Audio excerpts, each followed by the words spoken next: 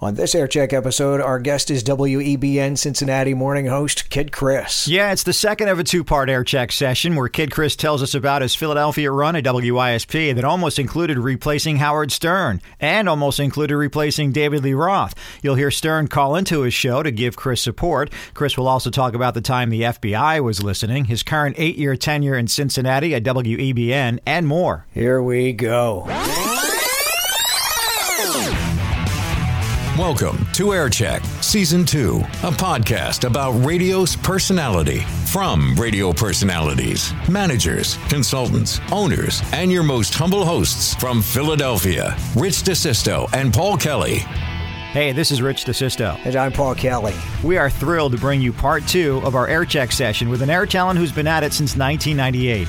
He's been carving his creative path across the country in radio cities large and larger with his own brand of radio that gets attention. Some of the places where he drew attention: KSCT Wichita, KSFM and KXOA Sacramento, KSRX San Antonio, WISP Philadelphia, KUFO Portland, WKLS Atlanta, and currently WEBN Cincinnati. Each story and radio stop gets better and better. And he knows how to roll with the changes in radio. Here are just a few things we learned from Kid Chris in episode 1.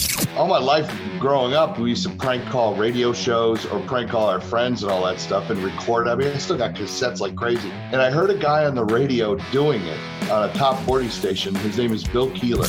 I got a call at like 4 in the morning from the board op screaming at me into the phone. He's like, "Stern's playing your O.J. Simpson prank calls." Radio there was so different because they weren't privy to what was going on elsewhere. So I knew I could go there and push it a little bit more. And being on at night, the management's not listening, so I had more wiggle room. And it was one of the greatest jobs I ever had because I found myself on that radio station. It was great.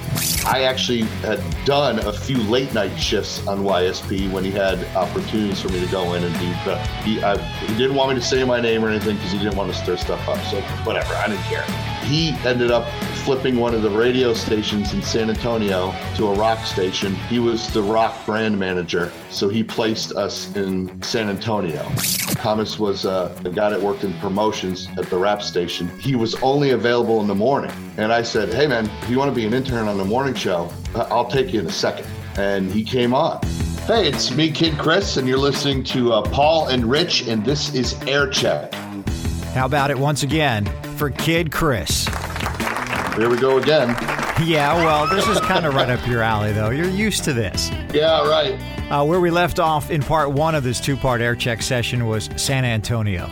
So let's recap a little. Yeah. You talked about how Tim Sabian, program director at WYSP in Philadelphia and rock brand manager for Infinity Broadcasting, heard you on Stern during your hiatus, put you in San Antonio, but during that period you did some stealth shows on YSP. Yep. But talk about how that move to San Antonio eventually ended up bringing you to Philadelphia and WYSP. Well, I was loving San Antonio. I mean, I met my wife there. The weather is awesome. Someday I'll get back there. And we had a good thing going. And every once in a while, I would fly to New York and I would still do it was still the same company. I would do the Stern show. And then one day I start getting calls on my phone while I'm on the air that Howard just announced that he's leaving and going to satellite. Well, Sirius sat me down and they said, "Look, you're everything to this business. You're the one who can change it." Mm-hmm.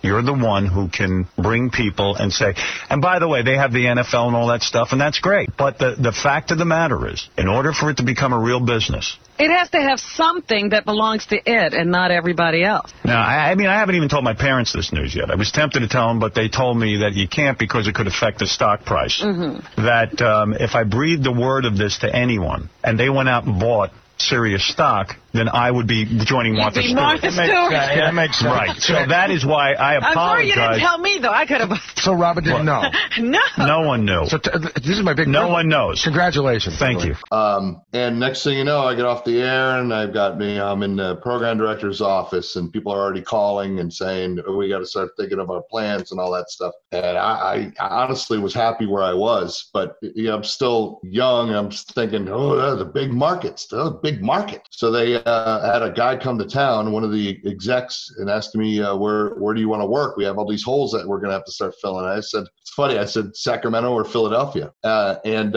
It was obviously it was Philadelphia. So what was really funny was my agent at the time had Adam Carolla as well, and he was like, "Well, I want to get you on with Adam here in LA." They wanted me to go out there and try out with them and stuff. I said, I have my guys. I'm not doing that. I'm not going to bail out. If that show fails or starts failing, whatever, who's the first to go? Not Adam. And I didn't want to go out there and try out with them. And they were actually to the point where they were going to fly Adam to San Antonio to sit in with us. And I was like, that ain't happening. So it didn't. Then it ended up being where they were breaking up all the territories and having their own shows or whatever. And at first it was there was first rumblings of, well, what about Mornings in Philadelphia? I said, never, ever, ever. I'm not going to be the fall guy after that. No way. You mean you didn't want to be the guy to replace Howard Stern? That's it. I remember Tim calling me going, what about afternoons? Done. I'll do it. Don't have to get up. I don't have to. All of it's not on my shoulders. Whoever goes in the mornings, they fail. I could be the hero. And who knew it was going to be David Lee Roth? I knew it was going to be David Lee Roth going into it. And I knew I was privy to what the plans were. So David Lee Roth and the Free FM plan, you knew all that going into it? No, I didn't know about the Free FM thing until the day before. I mean, that's fast forwarding, but we were doing our show. We were on 5 to 8 at the time because Cousin Ed was on in afternoons. And I guess there were, contract things or whatever. And I got off the air. Management was still in the building. I was like, this is weird. And pulled in, and I had to sign paperwork talking about, don't mention what the format's going to be in 24 hours, whatever. But it was, you're not playing any more music tomorrow afternoon. You're on at 3 and no more music. And I thought, oh, okay, well, here we go again. And then the next morning I woke up to Howard talking about this new format. It's garbage. It's going to fail. And I'm like, oh my God, this is my life. Thanks for swinging the bat. Yeah, right. Yep. All this freedom thing is groovy. Freedom thing is groovy. If we're going to learn anything about ourselves, we've got to loosen up. We've got to free ourselves. Free FM 94.1 WYSP. I was scared. I thought, I told my mom, keep that room clean. And your frequent flyer miles on JetBlue. Yes, exactly. Yeah, it was a scary time, man. Everybody was panicked. I mean, and rightfully so. The cash cow is leaving. What's going to happen? And to this day, radio companies have learned, instead of creating great talent and having a lot of cash cows, they just won't allow one at all. They don't want to be heard again. So true. So they've learned that lesson. So, all right. So here you are. I'm guessing it's August, end of summer, 2005, when you first became, from the Kid Chris Show first launched afternoons on YSP. If I remember correctly, was there a Kid Chris birthday concert with Audio Slave at the one of the local sheds that fall? Does that ring a bell?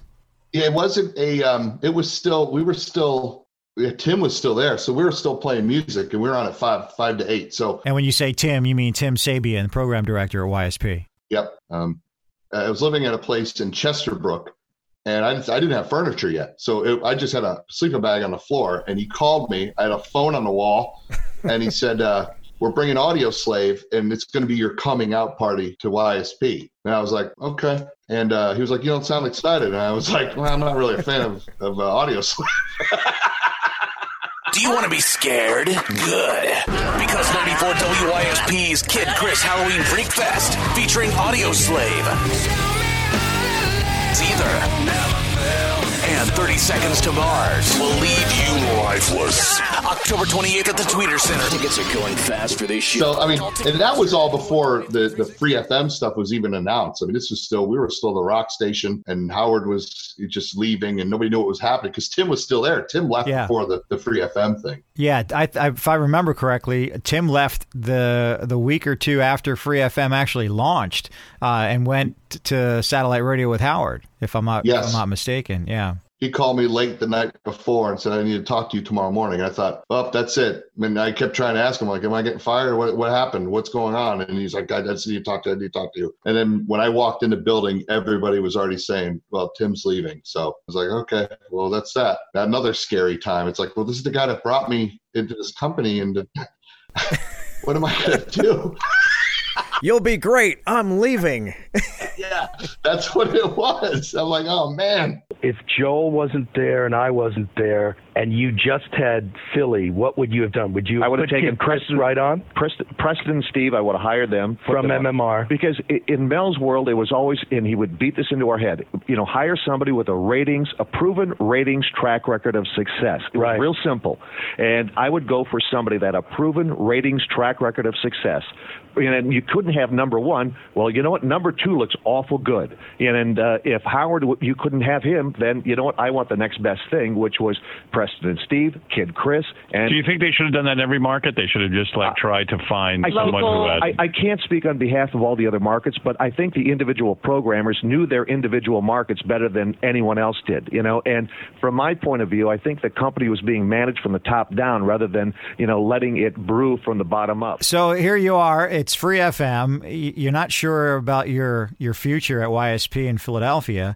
Howard finally leaves, I think, at the end of that year, and then David Lee Roth goes on the air shortly after that in the new year of 2006. At that point, you must have had a little bit of security that, okay, they're going to reshuffle the deck here and put those bookends, or you're part of the bookends of that security moving forward into the new year. You had to have some more security at that point. No, I didn't. I didn't have security because I was still afraid, and everybody was afraid because nobody knew what was going to happen. I didn't think the station was going to, survive. Just the money alone that I'm sure that went out the door after Howard did. And here's a radio station that had all morning shows all day long, essentially. Full staffs. It's like that's a lot of money. And I loved afternoon. I didn't want to. This was it. I didn't want to do anything else. I was happy doing the show in that time slot because the way I figured is if people are listening to Howard on satellite, he's off the air. If people are listening to Preston and Steve in the morning, they're off the air. If they're listening to, I don't know who the other guys were in town or whatever, but if they're listening to these other morning shows, I'm in afternoons. You could either listen to sports radio or us. And YSP was a beast. And I'm sure out of curiosity, people are tuning in because Howard's not there anymore. It's like, well, what are they doing now? So I'm like, okay, here's my opportunity just to get everybody who likes stuff in the morning to listen to us on the drive home. I feel it worked. And we had a good reaction. I've never had a reaction like that since or before. It seemed to have been working, and I didn't want to mess with that because everything was thin ice. So in a way, you were kind of living in your own bubble, thinking, "All right, I have the edge on this drive time as opposed to being up against the other morning shows." And who cares if I'm not, replacing Howard Stern?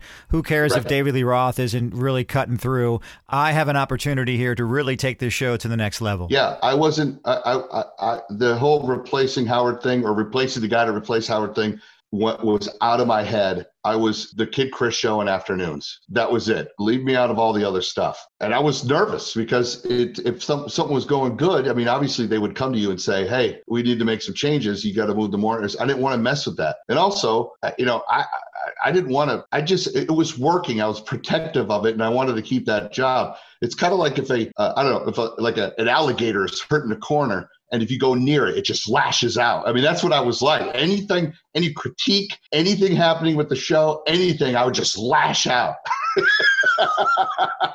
One of the great things about you getting into Philadelphia is you were able to bring your staff with you. Yes. From Thomas to Constantine to Brad the intern, all these folks, and your show assembled ensemble. It came as it was packaged. You didn't have to redevelop a show. You guys could hit the ground running. And the beauty was, with radio stations, they own your content or whatever. I was still in the same company, so from Sacramento to San Antonio and then into Philly, all the bits from the past that worked. I came to town to Philadelphia with basically polished bits that I knew worked. So we sprinkled them in throughout the show. I had a grid. I knew what times I was going to play stuff. And I used those bits to introduce to the Philadelphia audience Brad and with his bits. They were already done.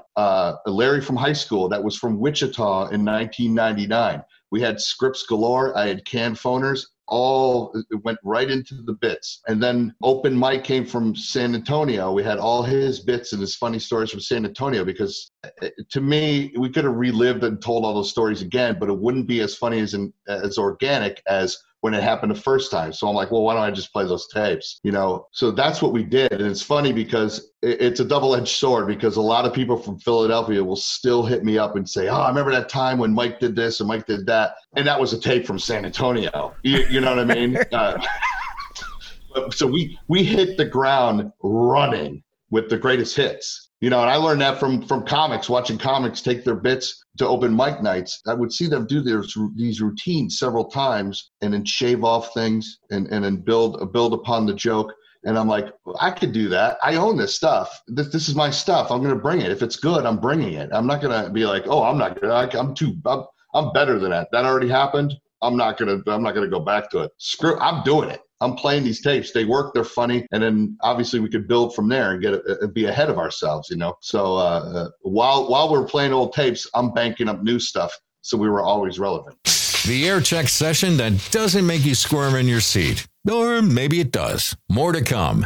Your radio experiences are welcome here. Ready to share? Email aircheckme@gmail.com.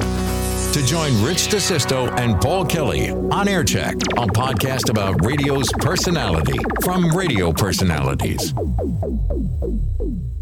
All right, so now it's early January 2006, and the David Lee Roth Show debuts.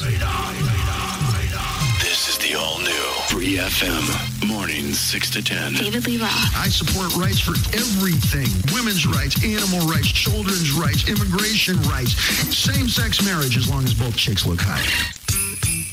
Roth, live, 6 a.m., 866-313-3733. Give us a call. Also, we're on the internet. We're international. www. Was that three of them? Did I actually say three?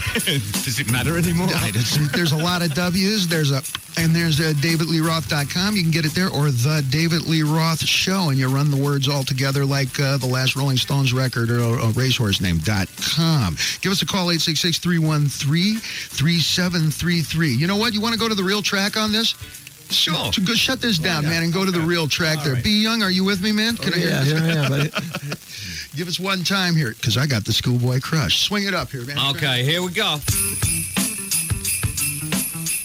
Fast forward a few months later, I think it was in the spring, and the experiment didn't work, right? Yep. But then again, who wants to be the show to replace Howard Stern? Even you yourself said, not in a million years. Yes. It's a big sell for anybody. But management had other innovative ideas, though, at this point. They wanted to bring the Opie and Anthony show back that had already been fired from terrestrial radio because of a sensitive bit gone wrong in a church, the infamous Sex for Sam bit. But they had since found a home on satellite radio, and the plan was to bring just portions of the O&A satellite show back to terrestrial radio, back to WYSP in that morning time slot to replace now David Lee Roth. How did that move affect the Kid Chris show? Loved it 110% because that was dealt with, And at the time, it was like a 1-2 punch. I mean, people were excited when they were coming back, and we were getting established. It put me a little bit more at ease because it was like, okay, if they're doing this, they're behind the radio station. So it was great. And it lasted a long time, if I remember correctly. I mean, I don't know when it started and when it ended, but during that time, we ended up syndicating into Pittsburgh during that. And that was like an explosion and one of the worst decisions ever. How did that go down? Talk a little bit about that. It's like a wet fart. Yeah, it was exactly. It was out of nowhere. And at the time, I think the CEO was Joe Hollander at the time. And he just stood right in front of me and tapped his fingers on my shoulders and said, I'm putting you on in Pittsburgh. And I was like, okay. And I said, do they know about this? Just don't make me move there. Yeah, right. Yeah, exactly. And he was like, they're going to know about it. And I was like, okay. And then I think within a week, they popped us on. And I knew there was trouble because, and this was my first, who doesn't want to be syndicated? I mean, at the time, it was like, okay, this gives you a little bit more of a safety net. You're on 2 stations. That means they're not going to whack you because they need you. But I knew there was trouble with it when I wanted to go to Pittsburgh and meet the staff and all that stuff. And they were like, nah, we're good. Oh. I mean, and there was a time where Howard called into our show and the Pittsburgh station just took us off the air and went to music, and it was a whole it was good controversy on the radio, but it didn't do anybody any favors. This is Chris? Yeah. Oh man, this is weird. Why is it weird? Well, because your organization is probably as screwed up as mine. Yeah, well, that's what it is. I just see your name up there, and I just stopped a bit to go to you. By the way, Chris hasn't introduced who I am. This is Howard Stern. Now I'm persona non grata, except on Chris's show. Yeah. You know, I'm not the most beloved guy over there, but neither are we right now. Yeah, what happened now? Well, I know having you on, I'm sure I'll get hell for it. How dare you? Check with anyone that you were having me on? No, dude. If you ask, that's how I did it. Yeah, if you ask, they'll say no. I was kind of surprised when you asked me to come on because I was like, well, what the hell do you need that aggravation for? And No. I'm sure we'll talk about something that someone will object to, but I don't know. I used to fight with our general manager over everything they dumped out of my show, and I did that for years. I get a memo every day sent to me with everything they dumped, and it was so upsetting to me, I just stopped looking at it. Yeah. And I said, I don't need to know what they dump, and because it makes me feel like everything we said that was funny was cut out. It's even worse now. Yeah, I know. You tell me how miserable you are. Well, I don't know if I go that far. I forgot. No. Now you're happy. No doubt the things you were doing 10 or 15 years ago would not fly in today's radio environment. And you talked about how the Philly listeners continue to contact you, referencing bits that you replayed, pre-recorded from other markets that you weaved into the presentation of the show, as if they were happening in real time. But there is one bit that I can attest to that you guys did do in real time in Philadelphia, because a portion of the bit was set up right outside my production studio, the studio slip and slide. Well, at the time it was like, well, this is what we got to do. We're doing this kind of stuff. And I lived way outside of town, and in Chesterbrook, driving in, it was like over an hour in the car on that god awful Schuylkill highway there. Nothing express about it. Yes, right. And I would just sit in there and just think of stuff. I didn't listen to the radio. I would just listen to my rap CDs or whatever I had in the car. And I would just think of stuff. And I thought, well, we're friends with Gina Lynn, who was like the local adult film star. And she was friends with the show and stuff. And I thought we should do something with her in the studio and maybe do like, and I thought, well, why don't we do like a slip and slide in the studio? Here she goes. KY slip and slide. Whoa! Damn! Are you okay? You all right? Wow! I'm fine. Okay. I remember talking about it with the promotions people, and it was like, well, we can't use KY, but we could use, it was just body oil, whatever it was. It was, that's all it was. It was just sheets of plastic in the studio and her running. And it was on that solid floor too. And we did it for years after that. And we would just produce it more of, we would put the foam on the bottom, so when these girls would run and hit the floor, it wouldn't hurt them as much, And it became more of a production where listeners would earn seats to come watch it and whatnot. And then we ended up taping them at night. A lot of people don't know this. We would pre-record them at night so we could take our time with it and videotape it as well. Again, we were kind of the only ones really doing video stuff at the time, and we would produce it, interview the girls and all that stuff. And it was more of a package pre-recorded at night. And then while it was airing, we could get the video up online and activate it right away so people could go and watch it right away. So you had all this great fun happening in the late afternoon, then the nighttime, you're pre-producing some of this stuff. Then all of a sudden the call comes that, Chris, you're gone to the morning show now. Yeah, well, it was a couple studio visits after the show of, what will it take to go to mornings? What will it take? And I said, I don't want to. I mean, you guys have your show. Why another change? I fought it. And I didn't want to do it. Well, I want to hear how your negotiation skills have improved by this point. Well, I had an agent at the time. And, I knew what was going to be, what we were going up against. I knew what it was going to be. And we were on in afternoons and getting even if it was little pieces from every morning show in town, and then we were just getting into podcasting. And my concern was, well, they're just going to get this show later and listen to it in the afternoon. They're going to listen to their favorite morning show and then get us later on in the afternoon on tape. So what's the difference? I don't know. I fought it. Then I sold out, and that's all it was. It was just it was the money. It was wrong. I shouldn't have done it. It was probably one of the biggest where I wasn't thinking. I should have said, no, I'm not doing this. Tell us about the directive. Once it was decided you're going to do mornings. You have to go against the number one morning show in Philadelphia, Preston and Steve on WMMR. Sick 'em. Go get them. Yeah. Was that it? Well, yes. And they weren't just the number one morning show in the market. I mean, they were, they still are. They were a behemoth. Yeah. We were in our own world. I didn't listen to anybody else. I would get up, and start getting ready for my show. It was my world. That was what was so beautiful. I didn't have to worry about what anybody else was doing because it was either music or the sports radio. And that was it. And you're talking about the landscape of the Philly market at the time, right? You had Preston and Steve on top, other music morning shows and sports. And then there was the Kid Chris show, right? Yeah. I'm not going to compete with the sports radio. I don't know anything about that. So that was, whatever. You got to go in there. I was like the enforcer for like a hockey team. It was like, okay, just go in there and start fighting people. Okay. The goon.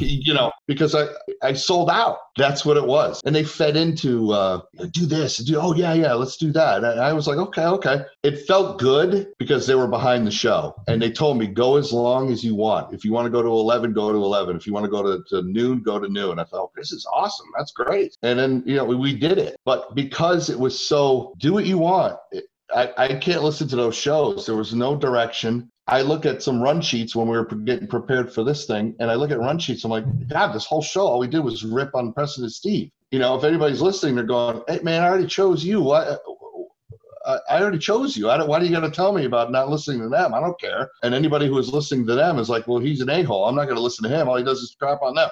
So it was wrong, and I didn't have any direction, I guess. But I shouldn't have done it. It was a dumb thing. I abandoned the kingdom. It was gold. I made it. It was mine. We're on in the middle of the day. People on the West Coast could call in. It's at 4:00 in the morning.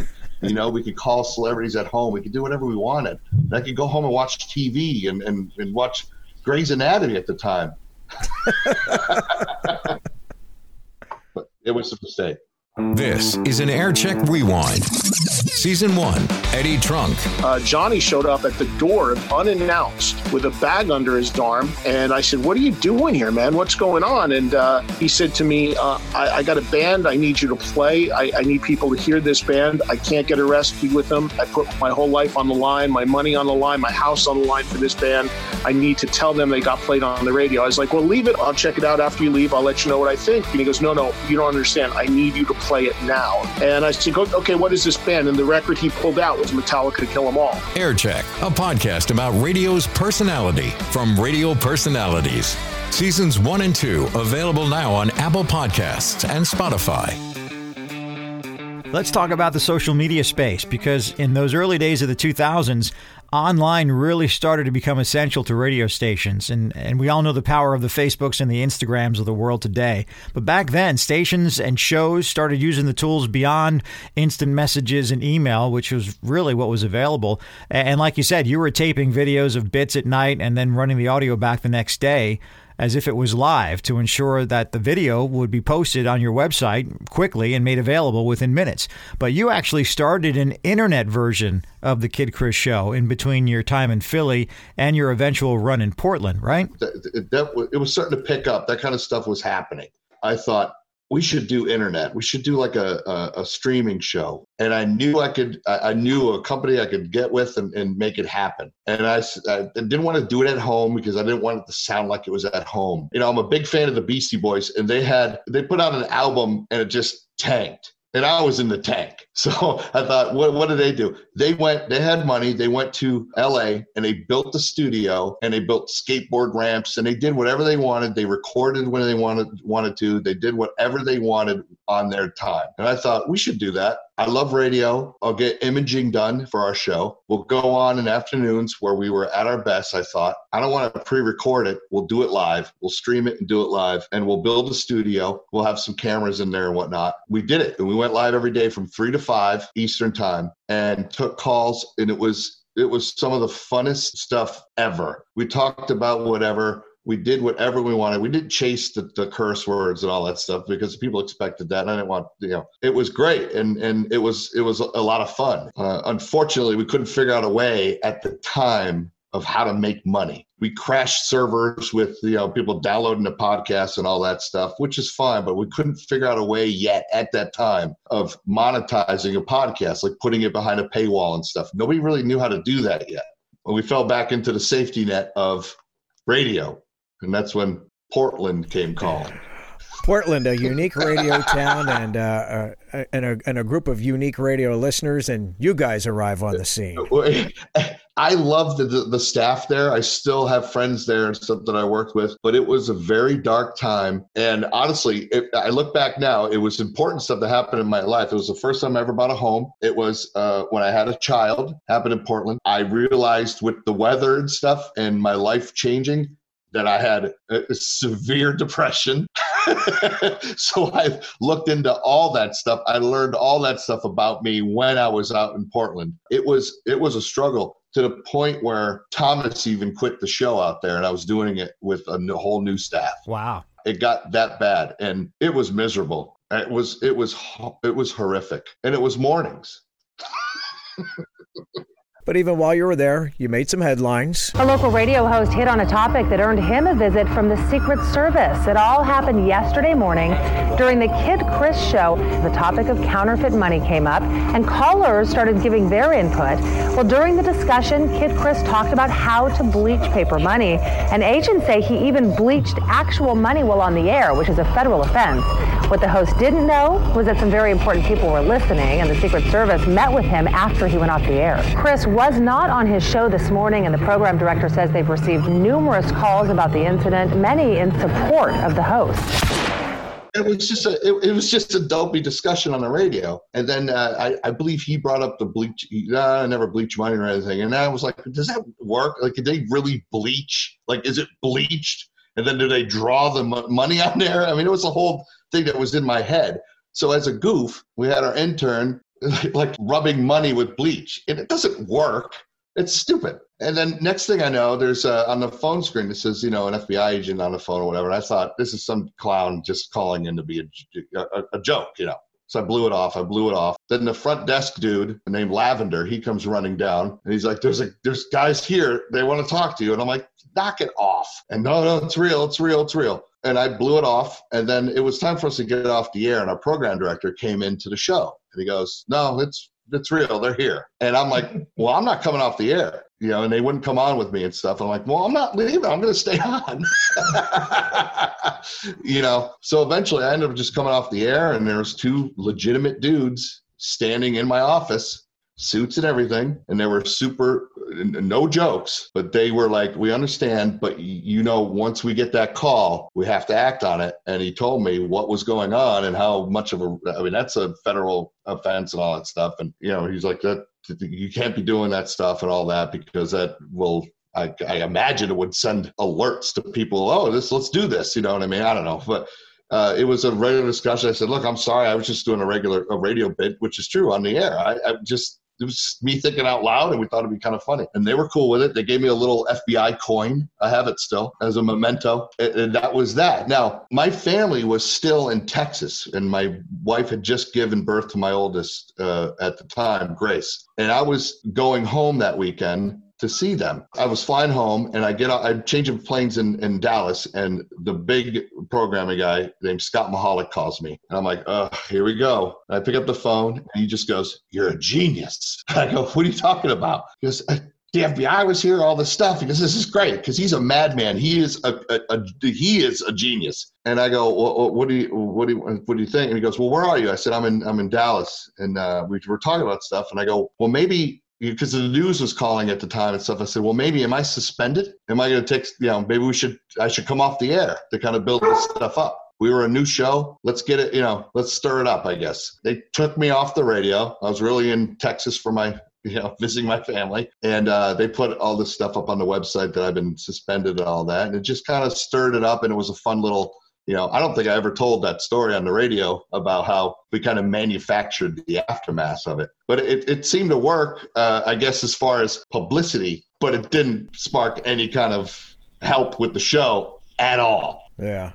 I mean, things were changing. I mean, as a radio guy, getting on the news was supposed to be a big deal. Oh, your name's in the paper. That's a big deal.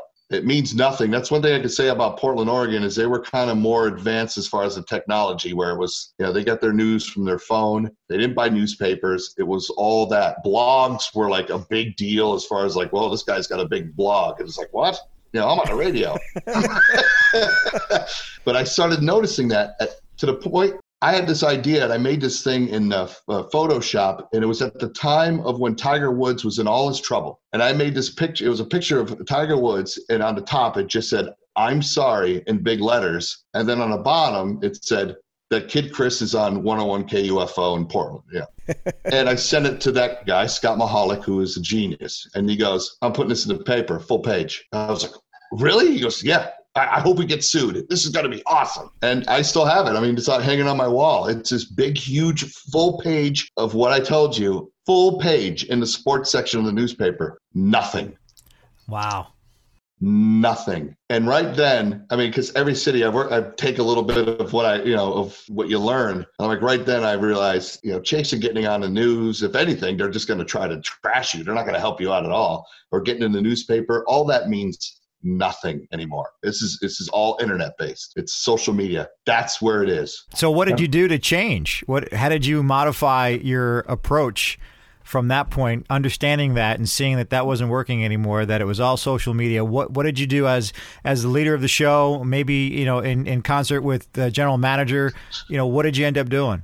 He went to Atlanta. Yeah, no, well, it was, Twitter and Facebook, that's what it was all about at that time. And podcasting, Twitter, Facebook, and podcasting. As a matter of fact, at the time I was on in Portland, this is another thing nobody knows. I had a website and a guy that helped me with this, where in the coding of the website, if you were in a different time zone than Portland, you got a different web page. So if you went to kidchris.com, you got a web page that went to a podcast page where if you wanted my podcast, you had to pay $10 a month to get it. So if you were in a different time zone, they got that. But if you were in Portland, you just got the regular radio station website. So my podcast was only available for outside the West Coast, the time zone on the browser, and you would have to pay to download the podcast. So I was making some money on the podcast, going back to what we talked about earlier with the, doing the internet show and trying to figure out a way to do it. I was doing that and experimenting with that while I was working in radio still. That during that time in Portland, it was running itself, getting some dough on the side. It was kind of cool. Then when we came off the radio in Portland, it was like 3 months between there and Atlanta. I did a strict daily podcast in my basement, and it was opened up to everybody, and it was $10 a month, and it was paying my mortgage. It was wonderful. So then in Portland, I learned you could do paywall with the podcast, Twitter and Facebook. That'll keep you alive. And that's what I did. More of this AirCheck session is next. Are you ready to tell some stories from the studio and beyond? We'd love to hear them. Email aircheckme@gmail.com to join Rich DeSisto and Paul Kelly on AirCheck, a podcast about radio's personality from radio personalities. From Philadelphia to the internet, Portland, Atlanta, and then Cincinnati. Well, here we are atop of Frogs Mountain. Is that where we landed? That's where we are. Thomas, that's Thomas over there. My name is Kid Chris. Welcome to it, and thank you for tuning in and being a part of it. I know it's going to be weird in the beginning and stuff, but I did prepare a statement. I promise to bring you the show that will make you laugh. Laugh at the fact that it's a failure. It's true. As a matter of fact, Pete Rose has already placed a bet that we will be gone in 6 months, so why waste the time? Thank you very much, and consider this our goodbye. We are honored to be a part of the legendary WEBN and excited to be given a chance to be part of your lives every day, okay? So thank you very much. Well, you can't get away from it, Chris. You are a morning guy, and 8 years and counting in Cincinnati doing mornings at WEBN, your longest run in one spot. And I'm guessing that this time in your career and in your life as a husband and a dad, maybe those roles have kind of changed your way of thinking or perhaps forced you to, again, adapt for a different reason. I mean, I could be wrong, but maybe you've taken what you've done in the past and kind of molded it into, well, I don't want to say a more mature presentation, but you've learned, right? And you've grown from the past. Well, I mean, it's funny because like now, I think being, older and also like, yes, being a family guy and being married and stuff and be able to sit back and look at things more, I appreciate everywhere I've gone because, these people hired me. So that alone is awesome. In the past, I've just a vicious character because, I didn't know what I was doing half the time. Moving to mornings in Philadelphia, I sold out, so I was angry and I was vicious. I attacked people for no reason. The past couple of years, I have spent time, and I think this is from being a father, going back and apologizing to people behind the scenes for things I have done. I've reached out to, even on the Preston and Steve show. I don't know those guys. When I was in Philadelphia, I just attacked them because that was my marching orders. But things did get out of hand, and things were said on the radio about like Kathy Romano. I don't know her personally. I've reached out to her to say sorry for things that has happened in the past, maybe things I've said or whatever. There's people that I've worked with in Philadelphia that were behind the scenes that I've maybe lashed out at that I'd like to reach out to. I haven't been able to connect to some people, so I won't say them on here, but I'm sure they know who they are because I didn't spend time going after people that I worked with, but there were a few that we've had little tangles or whatever. But being a dad now, there's things I just don't go towards. There's things I don't even bother fighting because it's like, what? And I look back and like, God, a lot of this was like, why did I do that? But I think we all have that. Unfortunately, mine is on tape, and it involved a lot of other people. Well, moving forward, here you are. You're continuing your success in Cincinnati at WEBN, doing mornings. And what's next for you? What are your goals at this stage of your radio career? What are you looking forward to in the years ahead with your career or with being a family man, with being a dad? Well, where I live now, in this house I live in, it's I want my girls to grow up in this. They're 10 and 7, so if I could do just 10 years here, I will be happy. I'm playing with the house's money right now as far as being here in Cincinnati. So far it's a win. I'll be upset if it ends, but man, I have 2 more years left. So if I could, if to my next deal, so that'd be 10 years here, which is insane. If I could do another 10, that would be awesome. I'd be happy with that. Now, they would have to chase me out of here. I don't have an agent anymore. I don't mess with money stuff. I'm the worst negotiator because my last contract, I just told them, change the dates. I don't care. I just want to stay. That was it. I'm the worst negotiator. One thing, if they came to me, or it would have to be this company because they're the biggest, and said, hey, we want you to work with talent. There's a lot of guys out there that are, I don't know if I want to do this, or there's no one talking to me because everybody's so busy. There's no program directors that sit with talent anymore. They just don't have time, which is not anybody's fault. It's just, that's the way it is. But I love jocks. I love shows, and I love listening to guys. And there's some shows in our company that I talk to and stuff. And I've reached out to them because, there's one show to reach out to me. It's like, oh, I like your show. I want to, talk to you. And I kind of feel the way my advantage is I think I'm the last guy that's traveled across the country and has been fired and has dealt with everything, all the formats and stuff. I don't think there's anybody left that has done that. So it's like, look, man, I'm one of you, and I died on the cross several times. So you got to trust me when I tell you. I don't know if that's a good idea, or, well, let's try this. I think this will be funny. Or a lot of stuff I find when I talk to these guys, like off the radio, there's a talented show out in Portland, Oregon, and these guys are super, super good. They have they had a good riff with this girl that worked in promotions and stuff. And I remember saying to them, you got to hire her, man. She's really, really good on the air. And they hired her, and she is excellent. And I want to be able to be that guy that's not listening because, oh, you didn't break at this certain time. Because that's what we run into now. It's like, you got to break at the quarter after, or it ruins the ratings and stuff.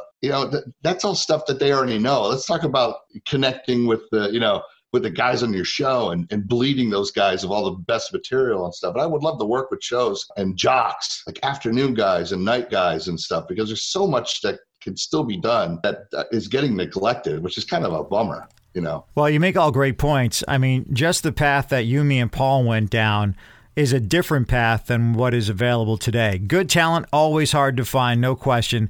Much more difficult now. And I would love to see not only more talent coaches, but new opportunity for the bench, the upcoming new talent that's going to take radio to another 50 years. We got to give them something to be excited about, too. I teach at a multimedia trade school, so I totally get what you're saying. So, yeah, Kid Chris the Talent Scout. I love it. Did you make up those business cards yet? No. Maybe they'll hear this and they'll hit me up. You know, because I'll tell you what, I am much better at listening to the radio than doing it. I would love just to listen to these guys and give them notes. And that's another thing, too. It's like I like to listen to – I love radio so much, and I like to listen to it, and I like to hear stuff that is where I can shut off my brain and just enjoy someone else and what their presentation is. And I love that. I love that so much. And I don't know if there's enough of that with management and stuff now because they're so busy doing other things and, you know, dealing with the sales department and with Corona going on. That's a huge deal right now. So, you know, I would love to be that guy for them, just to be that connection between the management and the talent, because let's be honest, talent, they don't want to hear from the management guys. I understand when management says, we want them to do this and do that. I can soften it and then deliver it to the talent and be like, hey, man, let's try this. You know, I'm not going to go, they think you suck. You know what I mean? It's like, well, you know, we could deliver it and soften the blow to the talent because, look, we're wounded ducks, all of us. We're afraid of our own shadows. So I know how to talk to these guys, and hopefully down the road there's still a radio industry where I can be involved in that way, you know. Kid Chris, the conduit consultant. Yes, that's the thing. I don't want to use the word consultant. I just want to be like your radio pal. Well, you could call yourself the radio insultant. Yeah, right, the insultant. No, I've done that the past 20 years. Well, all kidding aside, I want to take an opportunity here to thank you for your time, man. You know, I miss you. I enjoyed your show in Philadelphia, working side by side with you and being a listener to the show. I thought it was good radio, great radio. It was fun to see it from the inside out and also listen to it from the outside in. But, you know, you've obviously have gone on from the Philadelphia market and you know, continue to create a great career for yourself. And to spend the time with Paul and I on this air check session, I appreciate it. And best of luck to you. First of all, you know, thanks, Rich. You know, I miss working with you and stuff because it brings back some fun times and you know, experimental times too. And Paul, it was nice meeting you, man. I love talking radio stuff. I was so looking forward to this. I mean, I talked about it on my show. I talked about it with friends. I'm like, I can't believe this is better than getting any kind of like a radio award. For real. I love this. Well, I want to thank you as well, Chris. You're a morning guy. You're very busy. You're a family guy, a couple of kids. You gave Rich and me tons of time here today. So I want to say thank you for that. And whenever I get to Cincinnati, make sure the station's got a trade set up with the Esoteric Brewery so we can go and knock some back. Oh, yeah. Oh, well, by the time Corona's over and you get here, I think we'll be out of business. Cheers. Yes. Well, thanks again, man. This was great. Let's keep in touch, all right? Yes, thanks, guys. I really, really appreciate it, man. Kid Chris, 22 years of radio fun and still going strong. Definitely someone I like to knock back beers with. Whole lot of fun. Aircheck Season 2 continues. Aircheck sessions are lined up with Radio Group owner and Country Radio Hall of Fame member Kirby Comfer, radio vet turned media consultant Lori Lewis, whose aliases included Lori Lloyd, Randy, Andy Summers, and from the Bubba the Love Sponge Show, Anita Wad, plus the creator of the classic rock radio format, consultant Fred Jacobs. Follow us on Facebook, facebook.com/aircheckme. Say hi, tell us what you think, or if you have a favorite episode. You can stream or download every episode of Aircheck on Apple Podcasts, Spotify, or Google Podcasts, and you can also ask your smart speaker to play Aircheck Podcast. If you haven't done so yet, make sure you subscribe and also give us a great rating, too. This is Rich DeSisto. And I'm Paul Kelly. We'll talk to you soon. See ya. Appreciate you sitting in for this episode of Aircheck, a podcast about radio's personality from radio personalities. We're into Season 2 and more on the way for you. Got questions, comments, or want to be on an upcoming episode? Email aircheckme@gmail.com. Musical props go to Chris Gordon. Announcer props. That's me, Greg O'Brien, the OB. Aircheck Seasons 1 and 2 available now on Apple Podcasts, Spotify, or Google Podcasts. You can also listen on your smart speaker. Just say, Alexa, play Aircheck Podcast, or OK Google, play Aircheck Podcast. Aircheck, is the creation of RDPK Productions.